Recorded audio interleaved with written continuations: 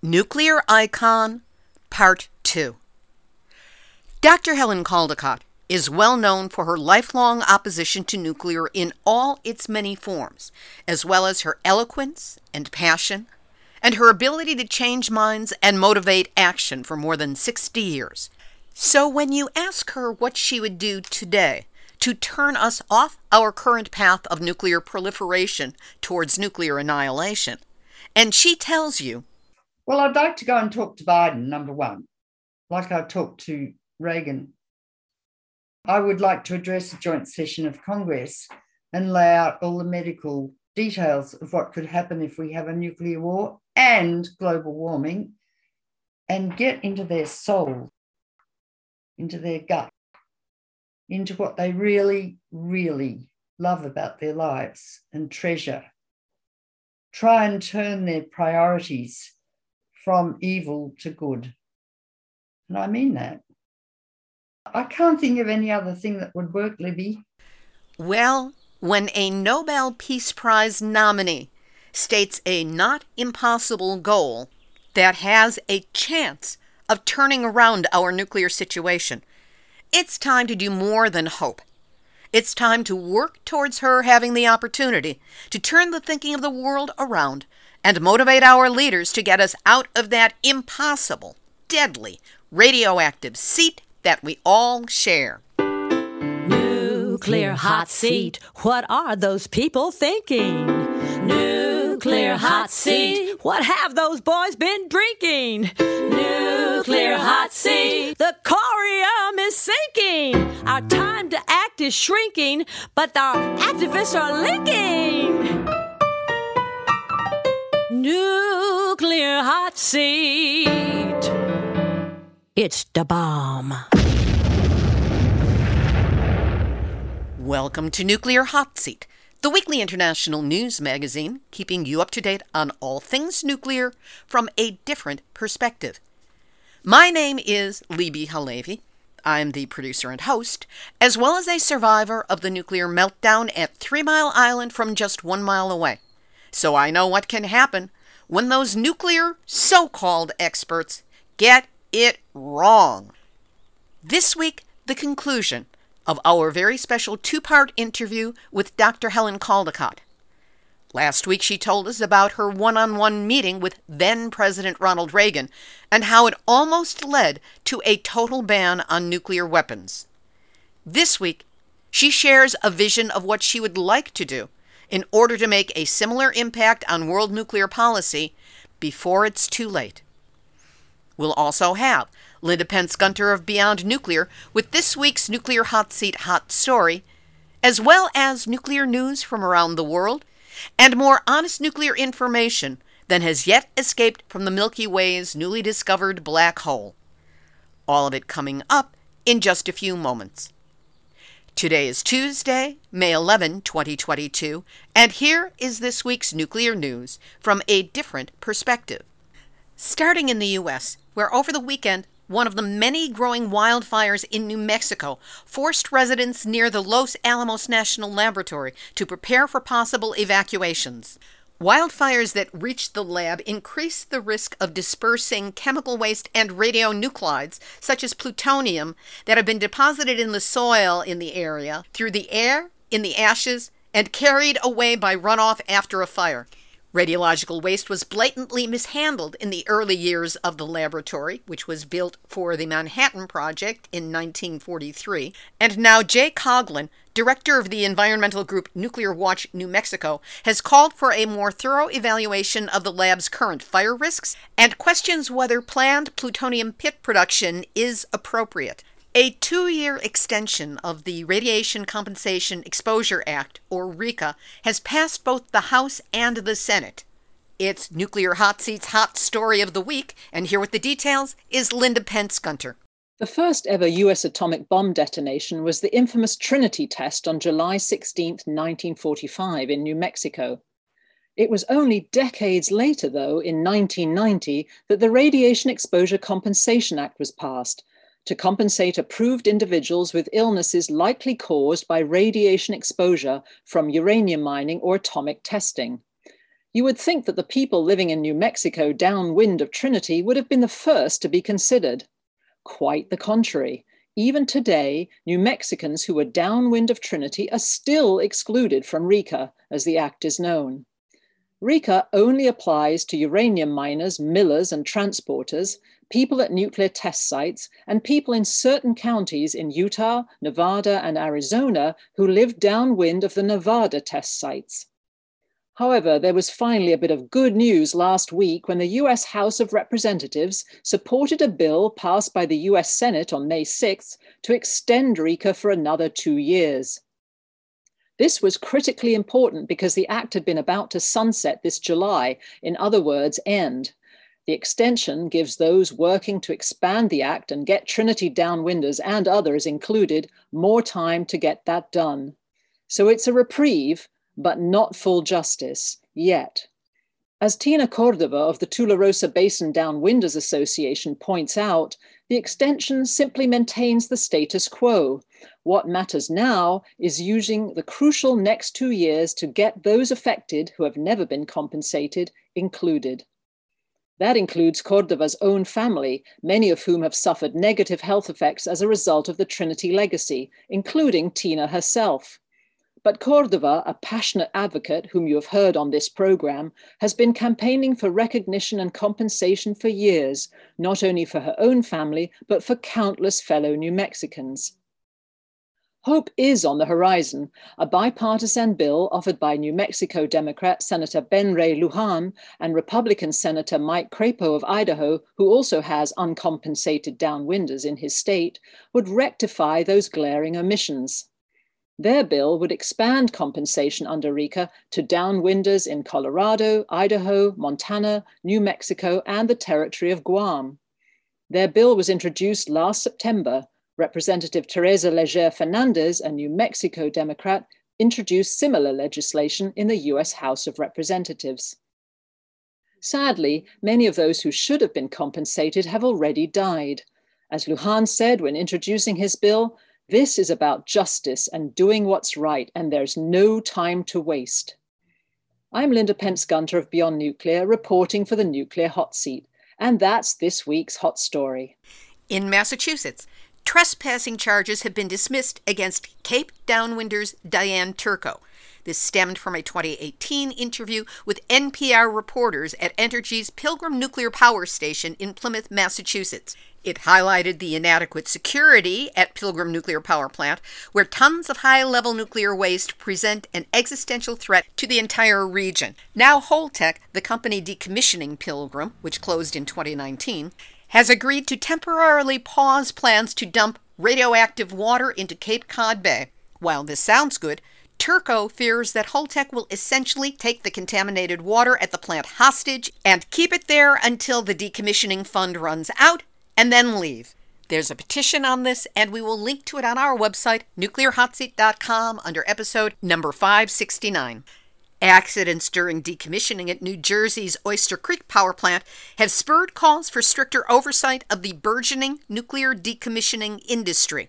As for currently operating nukes, at St. Lucie in Florida, a poorly supervised technician performing online maintenance accidentally shorted out a fuse and reduced feed water flow, creating a manual scram. And an automatic scram happened at Peach Bottom 2 in Pennsylvania after multiple electrical problems caused the main feed water to be lost. In Japan, opposition continues to mount to the planned release of radioactive water from Fukushima into the Pacific. Tokyo Electric Power Company is moving ahead with plans to dump more than 1 million tons of tritium-contaminating radioactive water, and even without government permission, has begun construction work on the systems needed to discharge the water. Approval needs to be granted by Fukushima Prefecture and the towns of Okuma and Futaba. The planned radioactive water dump is opposed by the Don't Pollute the Sea Anymore Citizens Council of local residents, the local fishing industry and collectives, as well as the countries of South Korea and China. In 2016, Tokyo Electric Power Company completed an underground ice wall around Fukushima Daiichi to divert the groundwater towards the ocean and away from the damaged reactor buildings, where the liquid can become heavily contaminated with radioactive substances. Not only has it failed to work sufficiently, but huge amounts of public funds also continue to pour in annually for its maintenance. So much for the slushy. In the UK, drones have been seized by security personnel at nuclear facilities, with one report of a swarm at a UK installation. There were 20 such reports between 2020 and 2021, and in 2 instances the drones landed in the area and were secured by personnel. At the Sellafield nuclear site in Cumbria, 245 miles or 396 kilometers from London, 8 representatives from the Norwegian environmental group Neptune Network have protested to demand a halt to the reception of more nuclear waste at the plant. They said an accident with radioactive release into the air could have serious consequences for Norway, and cited a lack of maintenance, little transparency, several accidents, and near misses at the site.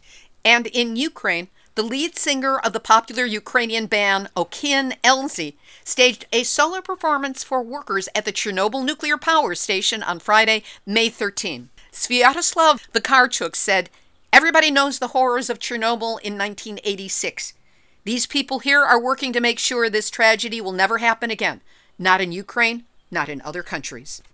We'll have this week's very special featured interview in just a moment. But first, the nuclear industry never lets up with their propaganda, using talking points, op-eds, talk show bookers, and other tactics to brainwash our politicians, reporters, and the public into giving them whatever they want, which is at base money, money, money.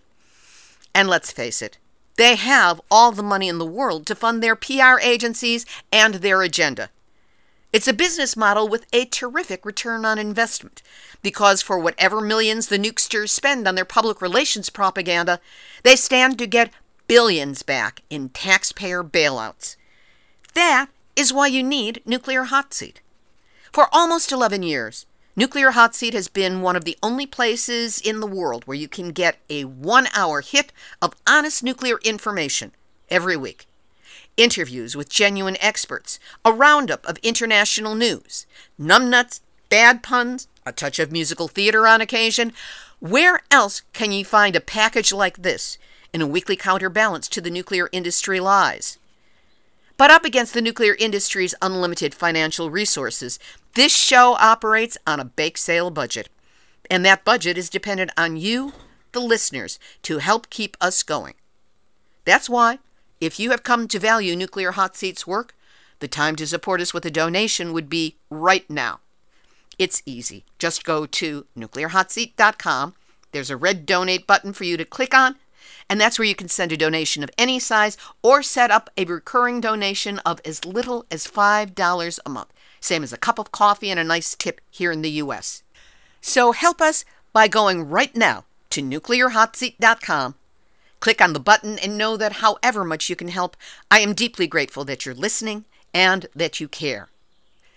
Now here's this week's very special featured interview.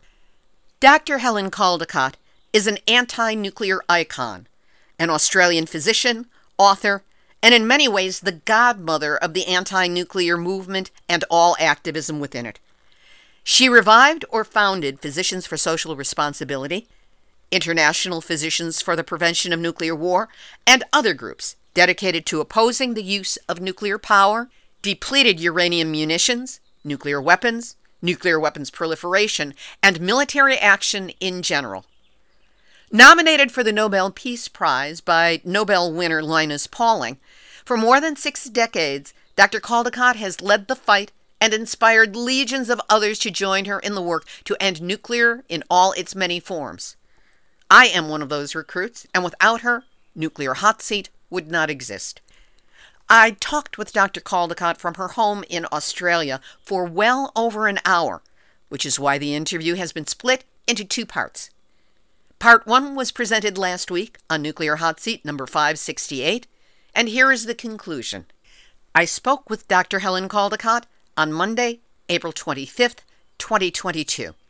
You have this history of being a phenomenally successful in terms of disability starting groups. You started another group, the Women's Action for Nuclear Disarmament. I actually called it Women's party for survival. And people said, you can't start another party in this country. We've only got two. But I should have stuck to it because it would have been very, very powerful. So we called it Women's Action for Nuclear Disarmament, WAND.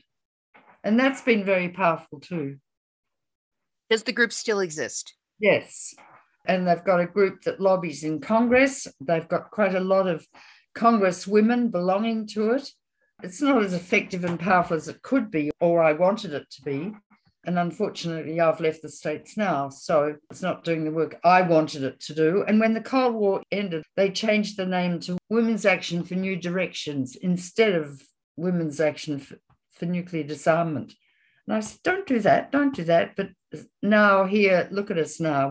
After all the work we did and nearly getting to abolition of nuclear weapons between Russia and America, we're on the verge of extinction now. And someone said, what do you want on your tombstone? She tried and she failed. It's the truth. And in fact, Gorbachev's just been interviewed and they said, what do you want on your tombstone? I tried. But he wouldn't admit the other part of it. Apparently not. Just really pisses me off, I have to tell you. Really, I mean, I just look out my window at my roses and the rosellas and how could we destroy it? And these bloody men who are military industrial complex who are stealing trillions of money from the American people, calling it defense. They've got factories in every congressional district. So if any vote comes up for weapons, everyone votes for it because it's jobs for killing, jobs for murder. And no one calls it by its proper name. No one does. And then Putin is doing dreadful things to Ukraine, but America's done dreadful things since 9/11. It's killed nearly 1 million people, according to Brown University research. And it's got 800 bases in 80 countries. I mean, who does America think she is? She's metastasized like a cancer all over the world and killing people, Think of all the children starving in Yemen. Think of this man who's just bought Twitter. He could feed all the children of the world. It just takes my breath away. And 52% of the population are women. That's us. And we're full of nurturing hormones, not testosterone. And yet we have no place. 52% of the Congress should be composed of women and every other corporation in the world. Why do we stand back? Why are we so pathetic? Remember Lysistrata, the Greek play? Yes, I do. Fighting and killing, and the women said, no sex. In fact, there's a country in Africa where that happened. And guess what? The men stopped fighting and killing because sex seems to be more important to them than killing each other and us. There was another very interesting Libby experiment. There's a woman in, I think, Los Angeles or San Francisco who was measuring hormones, a scientist, and she noticed when there was an altercation in the lab, the men would go into their room, slam the door and sort of fume. And the next morning, the women would come in, clean the benches, make coffee, try and make everything. So she did the hormone levels. The men's testosterone went sky high. In the event of this fight, altercation, women's oxytocin went up. Now, when you have a baby and you breastfeed, oxytocin is the hormone that is nurturing. I felt when I breastfed my babies, I could feed the whole world. I used to have dinner parties and fall asleep in the soup because I was so tired. And if you inject by aerosol oxytocin in men's nostrils, they become more nurturing and loving and caring. That's the hormone for survival. In 2008, you founded the Helen Caldicott Foundation for a Nuclear-Free Future. What was the thinking behind that, and what were you hoping to accomplish with it? All I did was give Linda and Paul Gunter my 501c3 because I already had an organization, a 501c3, and I'd almost finished. I'd held symposia at the New York Academy of Medicine on Fukushima, on the threat of nuclear war. 2 books came out of that. Sleepwalking to Armageddon Crisis Without End. It was about Fukushima. So I held these symposia, and it was the Helen Caldicott Foundation for a Nuclear Free Future or something like that. The Helen Caldicott Foundation for a Nuclear Free Future. Oh, okay. And so when I'd finished the work I had to do about nuclear power and Fukushima and Chernobyl and threat of nuclear war, I came back to Australia and I gave my 501c3 to Linda and Paul, who've been absolutely magnificent. Paul met me first when we marched in New Hampshire to the site where they were to build Seabrook. And I had a loudspeaker and I stood on the mound where they were to build Seabrook and spoke about the medical dangers of plutonium. And that turned Paul on, and he's been on it ever since. When you learned about Chernobyl, what was your response and what actions did you take in terms of the media speaking out, raising awareness about the dangers that it represented? Now, what date did Chernobyl occur? Can you remember? Yeah, that was April 26th, 1986. Towards the end of that decade, my husband left me on my 50th birthday, and I lost all sense of reality, and I was out of it for 2 years. Now, when Chernobyl occurred, I'm trying to think.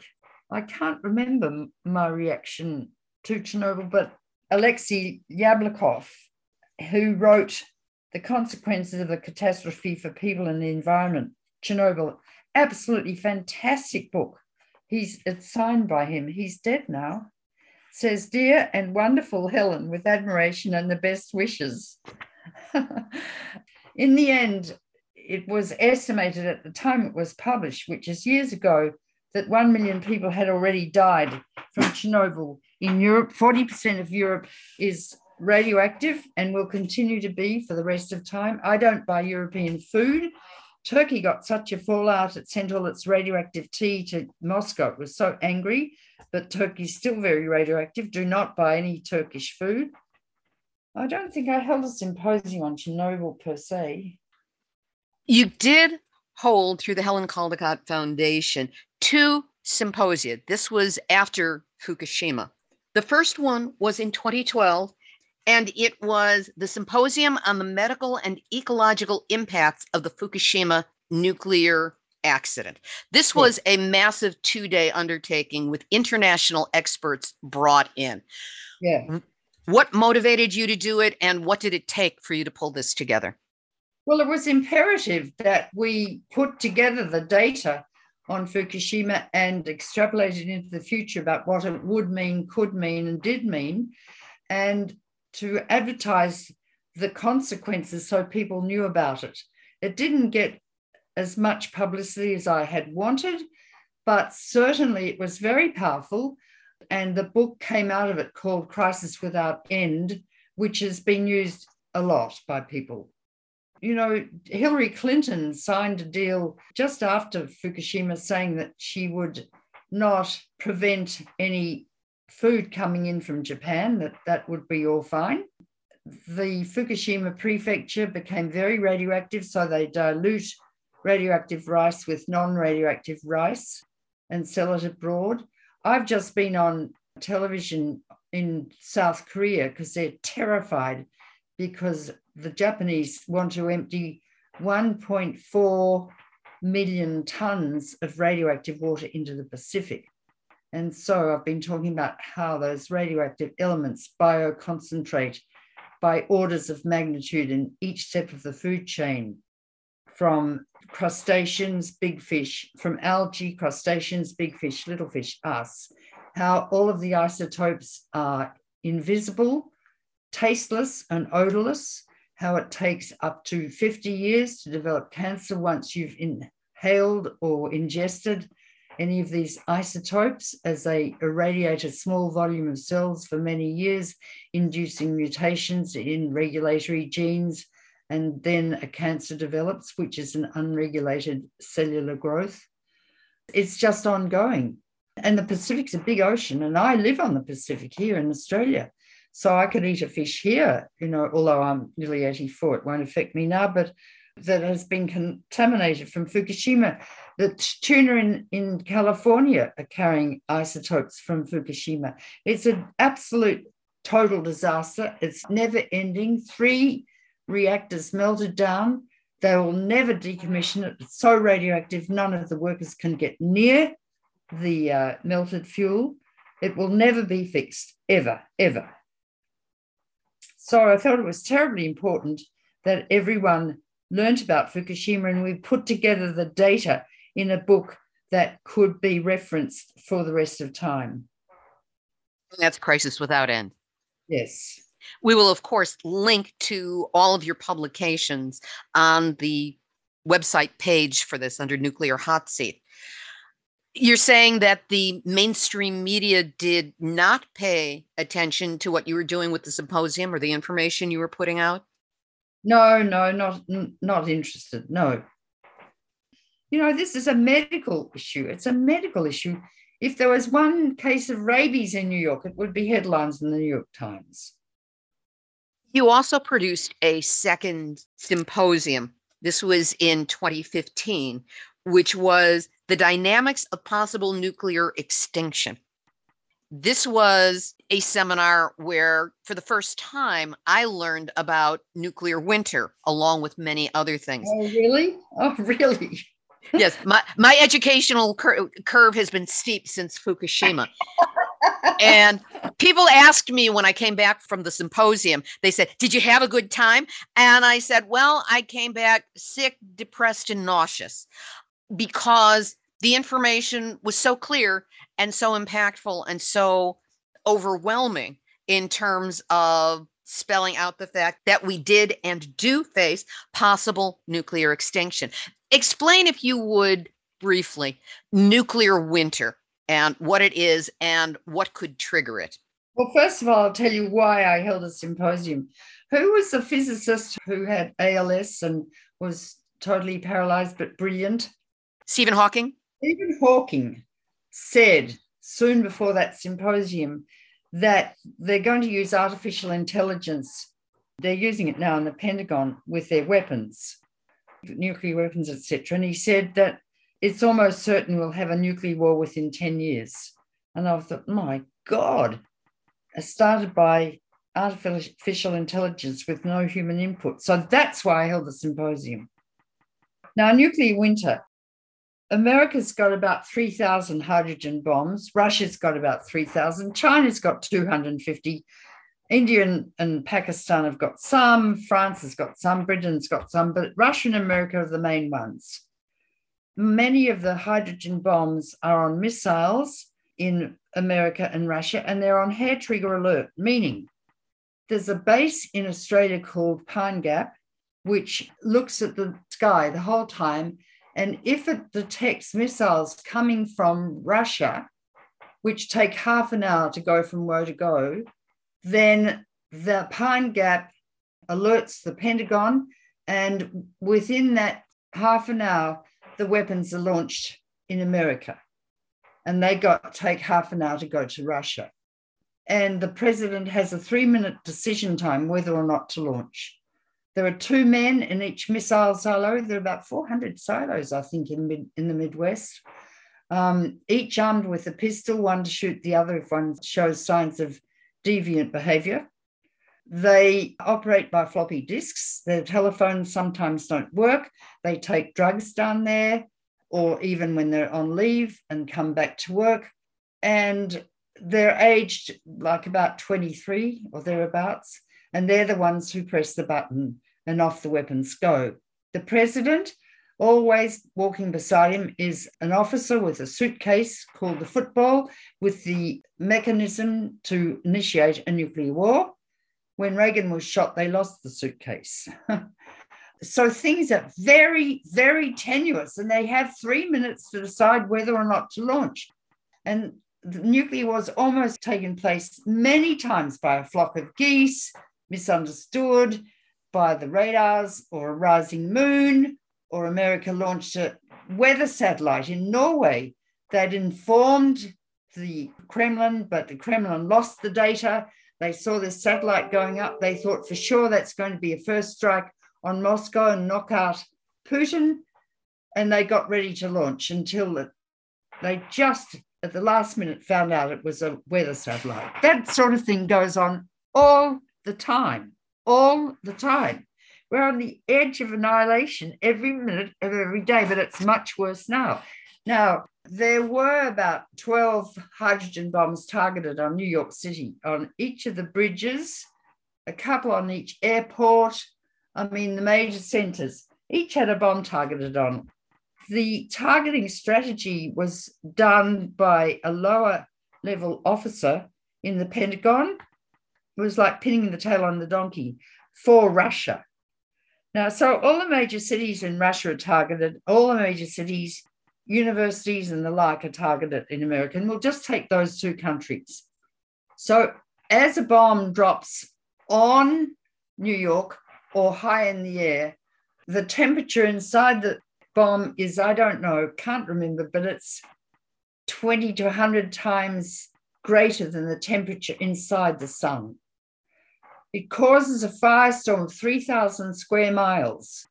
And when the Pentagon estimated the dangers and the results of a nuclear war, they never took into account fire, only blast, but it's fire that really does it.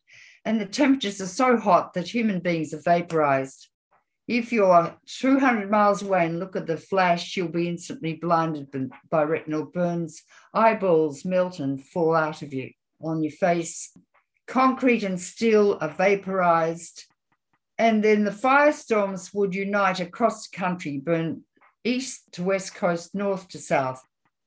And in every city, there's a huge stockpile of carboniferous material like oil and coal and huge amounts of stuff to burn.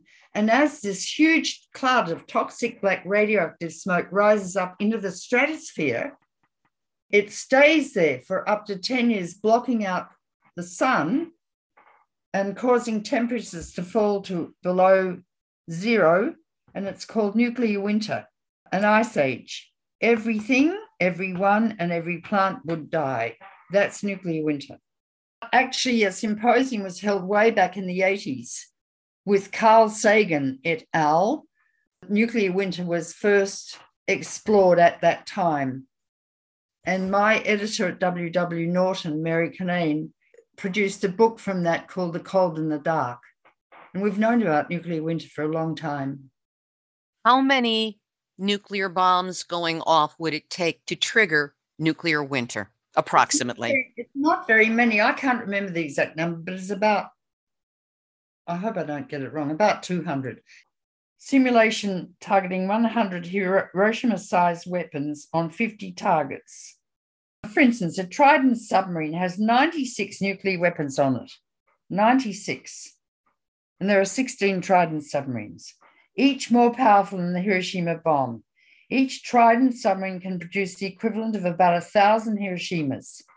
Or the United States has 14 Trident submarines, and that's only half the arsenal because the rest are on land. The Russians have as many nuclear weapons. We did a simulation of what would happen if the US and Russia had a nuclear war. A lot more smoke would go into the atmosphere. It would cause a much greater temperature change of 7 to 8 degrees Celsius colder. The person who's written about this is Ira Helfand, who helped me found PSR. So here we are with the situation in Ukraine. Suddenly, it is Russia invading Ukraine, the United States, all of the EU, NATO are getting involved with this. There's a lot of nuclear saber rattling, but there's also the nuclear dangers on the ground from Russia's invasion. You've said several times during this interview that we are on the edge of annihilation. Talk to us about the situation as you see it in Russia now.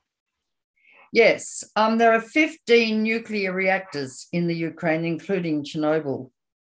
If the Second World War was fought today in Europe, Europe would be uninhabitable for the rest of time because it would be so radioactive, uninhabitable. The Russian soldiers, over 1,000 of them, camped by Chernobyl, digging trenches, burning the wood for fires, extremely radioactive. And almost all those soldiers now are suffering from acute radiation illness. They've had so much radiation it kills their blood cells, so they can't stop bleeding. They develop hemorrhages, vomiting, diarrhea, and infection because the white blood cells die too, and they'll die within a few weeks of acute radiation illness. Then they went to another nuclear power plant, and I can't pronounce the name, but it begins with Z. Zaporizhia. And they hurled missiles into that reactor. It's unbelievable what they've been doing through sheer ignorance. Luckily, the power supply was still intact, but there could have been a meltdown there. There are 15 reactors. You can't have a war where there are nuclear reactors and missiles and like, but that's what's happening in the Ukraine. So it could cause Europe to become uninhabitable, millions dying of acute radiation illness, millions getting cancer later. I mean, Chernobyl on a massive scale. That's number one. Number two, Putin has put his nuclear weapons on a higher alert than normal. Number three, America's arming the Ukraine and Poland, etc., with weapons. Number four, Putin begged America not to allow the Ukraine to join NATO and to remove all the weapons that America's placed in the new NATO countries, all bordering Russia. And it's been great for the military-industrial complex because they organised this through Lockheed Martin, etc., to weaponize all these newly liberated countries. It's as if the Warsaw Pact has come into Canada and produced weapons all along the northern border of America. What would America do? Blow up the world, like it nearly did during the Cuban Missile Crisis. He begged them to remove the weapons and not to enlarge NATO. They said no. Obviously, America's been wanting to have a war with Putin. I'm sure that American nuclear weapons are on a higher state of alert. And as I've already described to you, how a nuclear war could start, and it could easily be a mistake, like Pine Gap picking up something that they think is an attack from Russia. There's a 3-minute decision time whether to launch or not. America's been extremely provocative. You know, and as I've said, America has killed 1 million people since 9/11. What Putin's doing is obscene, killing people. I mean, why are we so murderous? What is it all about? And it's the old way of thinking. It's what Einstein said. The splitting of the atom changed everything, save man's, and I stress man's mode of thinking. Thus we drift towards unparalleled catastrophe. I look out my window in the morning and look at the roses and the birds, and I think, how much longer will that exist? I've got 7 grandchildren, and I think in my lifetime, it's all going to happen. I don't think about it an awful lot. I'm obsessed with cooking and my garden and things of beauty. I've just had my whole family with me for a whole 2 weeks. My son from Boston.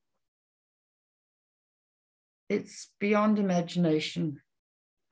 And I tried so bloody hard, you know, and it nearly worked. It nearly worked. And these bloody bastards, the weapons manufacturers, they're going to, in a couple of years, spend $2 trillion on weapons, on murder.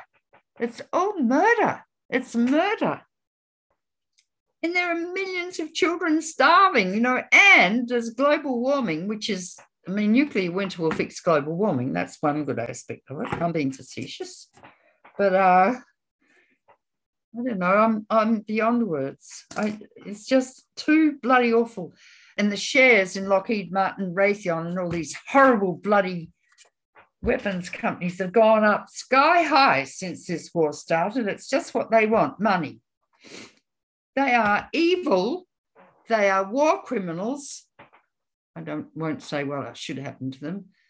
But if I was president, I'd close down all of these companies and I'd use the money to save the planet. Would that you were in the position to be able to pull that off. I'd be a good president. I'll tell you why. If we have a patient who's very difficult and we can't really work out what the treatment is and the diagnosis, I would bring in the neurologist, the nephrologist, the cardiologist, and sit around a table with the specialists in every area and work out what best regime for the patient would be. That's what I'd do if I was president. Because the planet is in the intensive care unit. And you can have a patient in the intensive care unit and everything's balanced, the electrolytes, the cardiac function, the liver function, and the patient might get just a little pimple or a boil, and that will destabilize the whole situation and the patient will die. Well, we're in that position now with global warming and the threat of nuclear war. We're in that position. The planet's in the intensive care unit. And most politicians don't understand. They are corporate prostitutes, bought and sold. Corporate prostitutes, they've sold their souls like Faust. After 3 Mile Island, there was massive activism. There were demonstrations where 100,000 people showed up. And yet today, even though we've got social media, we can communicate so many different things, there does not seem to be a comparable movement or comparable action to move us away from nuclear. There's no common voice that's out there. Why do you think that is? Well, I think when the Cold War ended, everyone heaved a sigh of relief and they talked about peace dividends, etc., which never happened. And Norman Augustine, who was the head of Lockheed Martin, went to all these newly liberated countries and said, do you want to be a democracy? And of course they said yes. And do you want to join NATO? Yes, they said. To join NATO, they had to spend millions and billions of dollars on buying weapons. So it was Norman Augustine and the military corporations who enlarged NATO all along the border of Russia. You see, I was a constant presence on television and radio and in the magazines because of Pat Kingsley, my agent in Hollywood. There's no one who can gain access to the media like that. And the media is determining the fate of the earth. And it's pretty well controlled by a fellow countryman of mine called Murdoch, who's one of the most evil men in the world. And the media is full of absolute crap. But it's not teaching people what is actually happening to the planet. An informed democracy will behave in a responsible fashion. People are ignorant. They're walking like lemmings towards a cliff of annihilation. And we desperately need people to teach us what's going on. The people in Congress, I love Bernie Sanders, but he only goes so far. There's no one else to stand up. I'd love to address a joint session of Congress because I used to be able to, I'd give lectures and everyone would end up in tears and they would all be motivated. And that's how we got 1 million people in Central Park and 80% of Americans wanting the end to the arms race. That's not happening now, Libby. People don't know. They're in ignorance, walking towards the cliff, sleepwalking to Armageddon. All of us. Do you think there is any way to turn this around? And if so, what might that be? Well, a man just immolated himself outside the Congress, I think, today.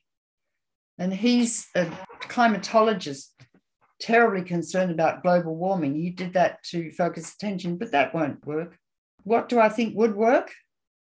Well, I'd like to go and talk to Biden, number one, like I talked to Reagan.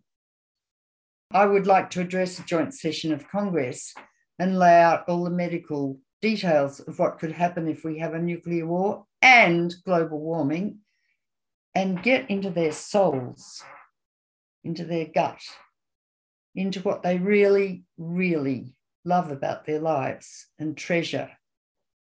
Try and turn their priorities from evil to good. And I mean that. I can't think of any other thing that would work, Libby. Some kind of coordinated uprising of voices. But how can you do that? Most peace groups are on the decline.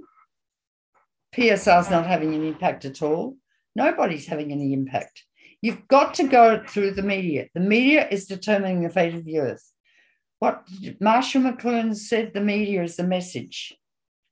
And once again, you come back to Jefferson. People don't know. They do not know. science has become so complicated now, but you need someone like me, a scientist, to boil it down to common human language so ordinary people can understand what's happening. And that's easy enough because as a doctor, you do that with a patient. And all the world's people are our patients. And we need to educate them. I don't know. I could burn myself, but that wouldn't make any difference. That's not a weenie roast I would want to go to. So if we could arrange for you to speak directly with Bernie Sanders and perhaps use... No, I don't think it's Bernie. Bernie's good, but it's Biden that really needs to be talked to. Biden and Kamala together. So if we could arrange that. Talking to McConnell, I'd just nail him to the wall and talk about his testicles. I'd really, I could probably get through to him because I've stopped quite a few people smoking, and that's a very hard task to do that. And they've hated me for years, and then they've thanked me. It's really practicing medicine, the art of medicine. So we need to have a goal of getting you in front of Joe Biden, Kamala Harris, Mitch McConnell, and Congress. Yeah. I'd like to do Biden and Harris alone, with none of their advisors. And I'd like to do McConnell alone. Let's see what can be done to make that happen. Maybe I'll just hang a stethoscope around my neck when I meet them. White coat too. That would also be definite white coat. Yeah, costuming. Remember, this is for the media, and you make the visual impression first. I used to say, if you wear pearls, you can say anything. And if you're really beautifully dressed, and I always was, people say, "Oh, well, that's interesting." Whereas if you look like a hippie, they don't take any notice of you. You've got to look really classy, or dressed like a doctor. Yeah. Well, let's see if we can get you in a position where you can still doctor to a very sick mindset in a nation that definitely needs to hear what you have to say in all of its... Yeah, I'd love to do a joint session of Congress, boy. Let's see what we can get going. Libby. You're as mad as I am. Yes, I am. How else would I be doing 11 years of this show every week? Oh, I know what I wanted to ask you about. At one point, for a 4-year period of time, you were doing a radio program, If You Love This Planet. Yeah. What were the topics that you covered? Was it exclusively nuclear? Was it more than that? And where are those tapes now? How can they be accessed? I think if you go to my webpage, helencaldicott.com, you might be able to find them there. If not, get in touch with me and I know who to send you to find them. I interviewed so many people. I interviewed a Russian climatologist on global warming, and we were talking about permafrost and methane. And I finally asked him a question about what would happen if the permafrost melts and the methane is extruded into the air. And he absolutely couldn't answer. He almost had an epileptic fit. And I said, look, I'm a doctor. We have to extrapolate into the future about the prognosis of our patients. I really want you to extrapolate about what would happen. And it's actually doing it now. And he just almost couldn't talk because he said that would be a certainty for global warming if the permafrost melts. And it's melting and releasing huge amounts of methane, which is 80 times more potent as a global warmer in the first few years than CO2. I mean, we're in a terrible situation.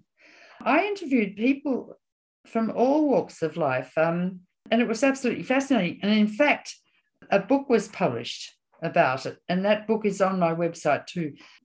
The New Press published a book about all the interviews because they thought they were so good, because I was able to draw people out. It was fascinating. We will link to whatever resources we can find, because I actually have dealt recently with newer activists who were not aware of you or aware of the body of your work, or the fact that you've been doing it for, what is it now, 6 decades? Suppose so. I haven't counted. I did a little bit of math on it. And you are an ultimate resource for anyone who wants to know the unvarnished truth. You make sense of that which makes no sense so that we can possibly make the change. Do you think that we actually have time to do so? No. Unless I can address a joint session of Congress, I can meet with Biden and Harris and McConnell. And I would just establish a doctor-patient relationship with them, because this is about medicine. It's about preventive medicine. It's all about preventive medicine. I've spent my life trying to save lives in medicine, and this is the ultimate form of preventive medicine. Is there anything that we haven't covered that you'd like to say at this time? No, except that I would honour you, who you're highly intelligent and you got a hell of a fright and learned everything because of the fright, and you've become very powerful. Thank you so much for that. It really means a lot. And going back to the original question, is there anything, a thought you would like to leave us with that we haven't managed to get to yet? I want everyone to realize that it's an absolute privilege to have been conceived. Out of the millions of sperm Dad created that day or night that reached my egg, I came out of it. It's an absolute privilege to be born. And with that privilege and wonder, we have a ginormous responsibility to be highly intelligent and psychologically supremely wise. I have thought from time to time that we are an evolutionary aberrant. And I once asked Carl Sagan, did he think there was other life in the universe? And he paused for a long time and he said, no. And I said, why? He said, because if any other life had reached our stage of evolution, they would have destroyed themselves. That's where we're at. I'd like everyone to just ponder deeply about what they really, really love about their lives and how much do they really love their children. And I had a man who came up to me after a lecture and he said, I've got prostate cancer. He said, I had my first dose of estrogen the other day and I wanted to go shopping. And for the first time in my life, and I went and smelt a rose. It's so those primitive emotions which are what life is really about. Thank you for a brilliant, wide-ranging, and deeply moving interview. Dr. Helen Caldicott. I'll have links up to her website, helencaldicott.com, on our website, nuclearhotseat.com, under this episode, number 569. Be sure to check out her many books on all aspects of nuclear weapons, reactors, and the medical impact of the entire nuclear fuel chain. Now, you heard her. We know what she wants. So who out there can help us get her to speak to President Biden, Vice President Harris, and or Senator Mitch McConnell at a joint session of Congress? It's a vision. It's an intention. It could make all the difference in the world to the world. So, hey, let's give it a shot. Who knows what the results will be? All suggestions for action send to info@nuclearhotseat.com. And if you've got an idea for a hashtag for this campaign, let me know that as well. Activist, shout out.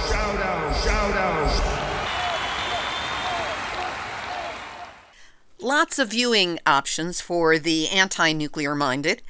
Last Sunday, May 15th, John Oliver on Last Week Tonight did a piece on America's electric utilities, where he specifically called out the boondoggle at VC Summer, the 2 nuclear plants that never got built but still cost billions, and Pacific Gas and Electric here in California. Anand Patwardhan's War and Peace, a full-length documentary on India's nuclear test in 1998, as well as the nationalistic rhetoric that accompanied these tests and the ill effects of the Indian test on the surrounding population, is now available, as is Nukes in Space, a 1995 documentary on a 1995 documentary. And of course, the International Uranium Film Festival starts this week on Thursday, May 19. It runs through May 29th, and more than 40 films are available online for free. We will link to all of these films on our website, nuclearhotseat.com, under this episode, number 569. And here's the tweet of the week. Nobel Prize nominee Dr. Helen Caldicott spoke with Reagan and almost got nuclear weapons banned. Now she wants to talk with Biden, Harris, McConnell, Congress. It's only the future that's at stake. RT, meaning retweet, until we find someone to make that happen. We'll have a copy and paste version available with our weekly email notification. You can sign up for it at nuclearhotseat.com and look for the yellow opt-in box, or copy it from our website. This has been Nuclear Hot Seat for Tuesday, April 19, 2022.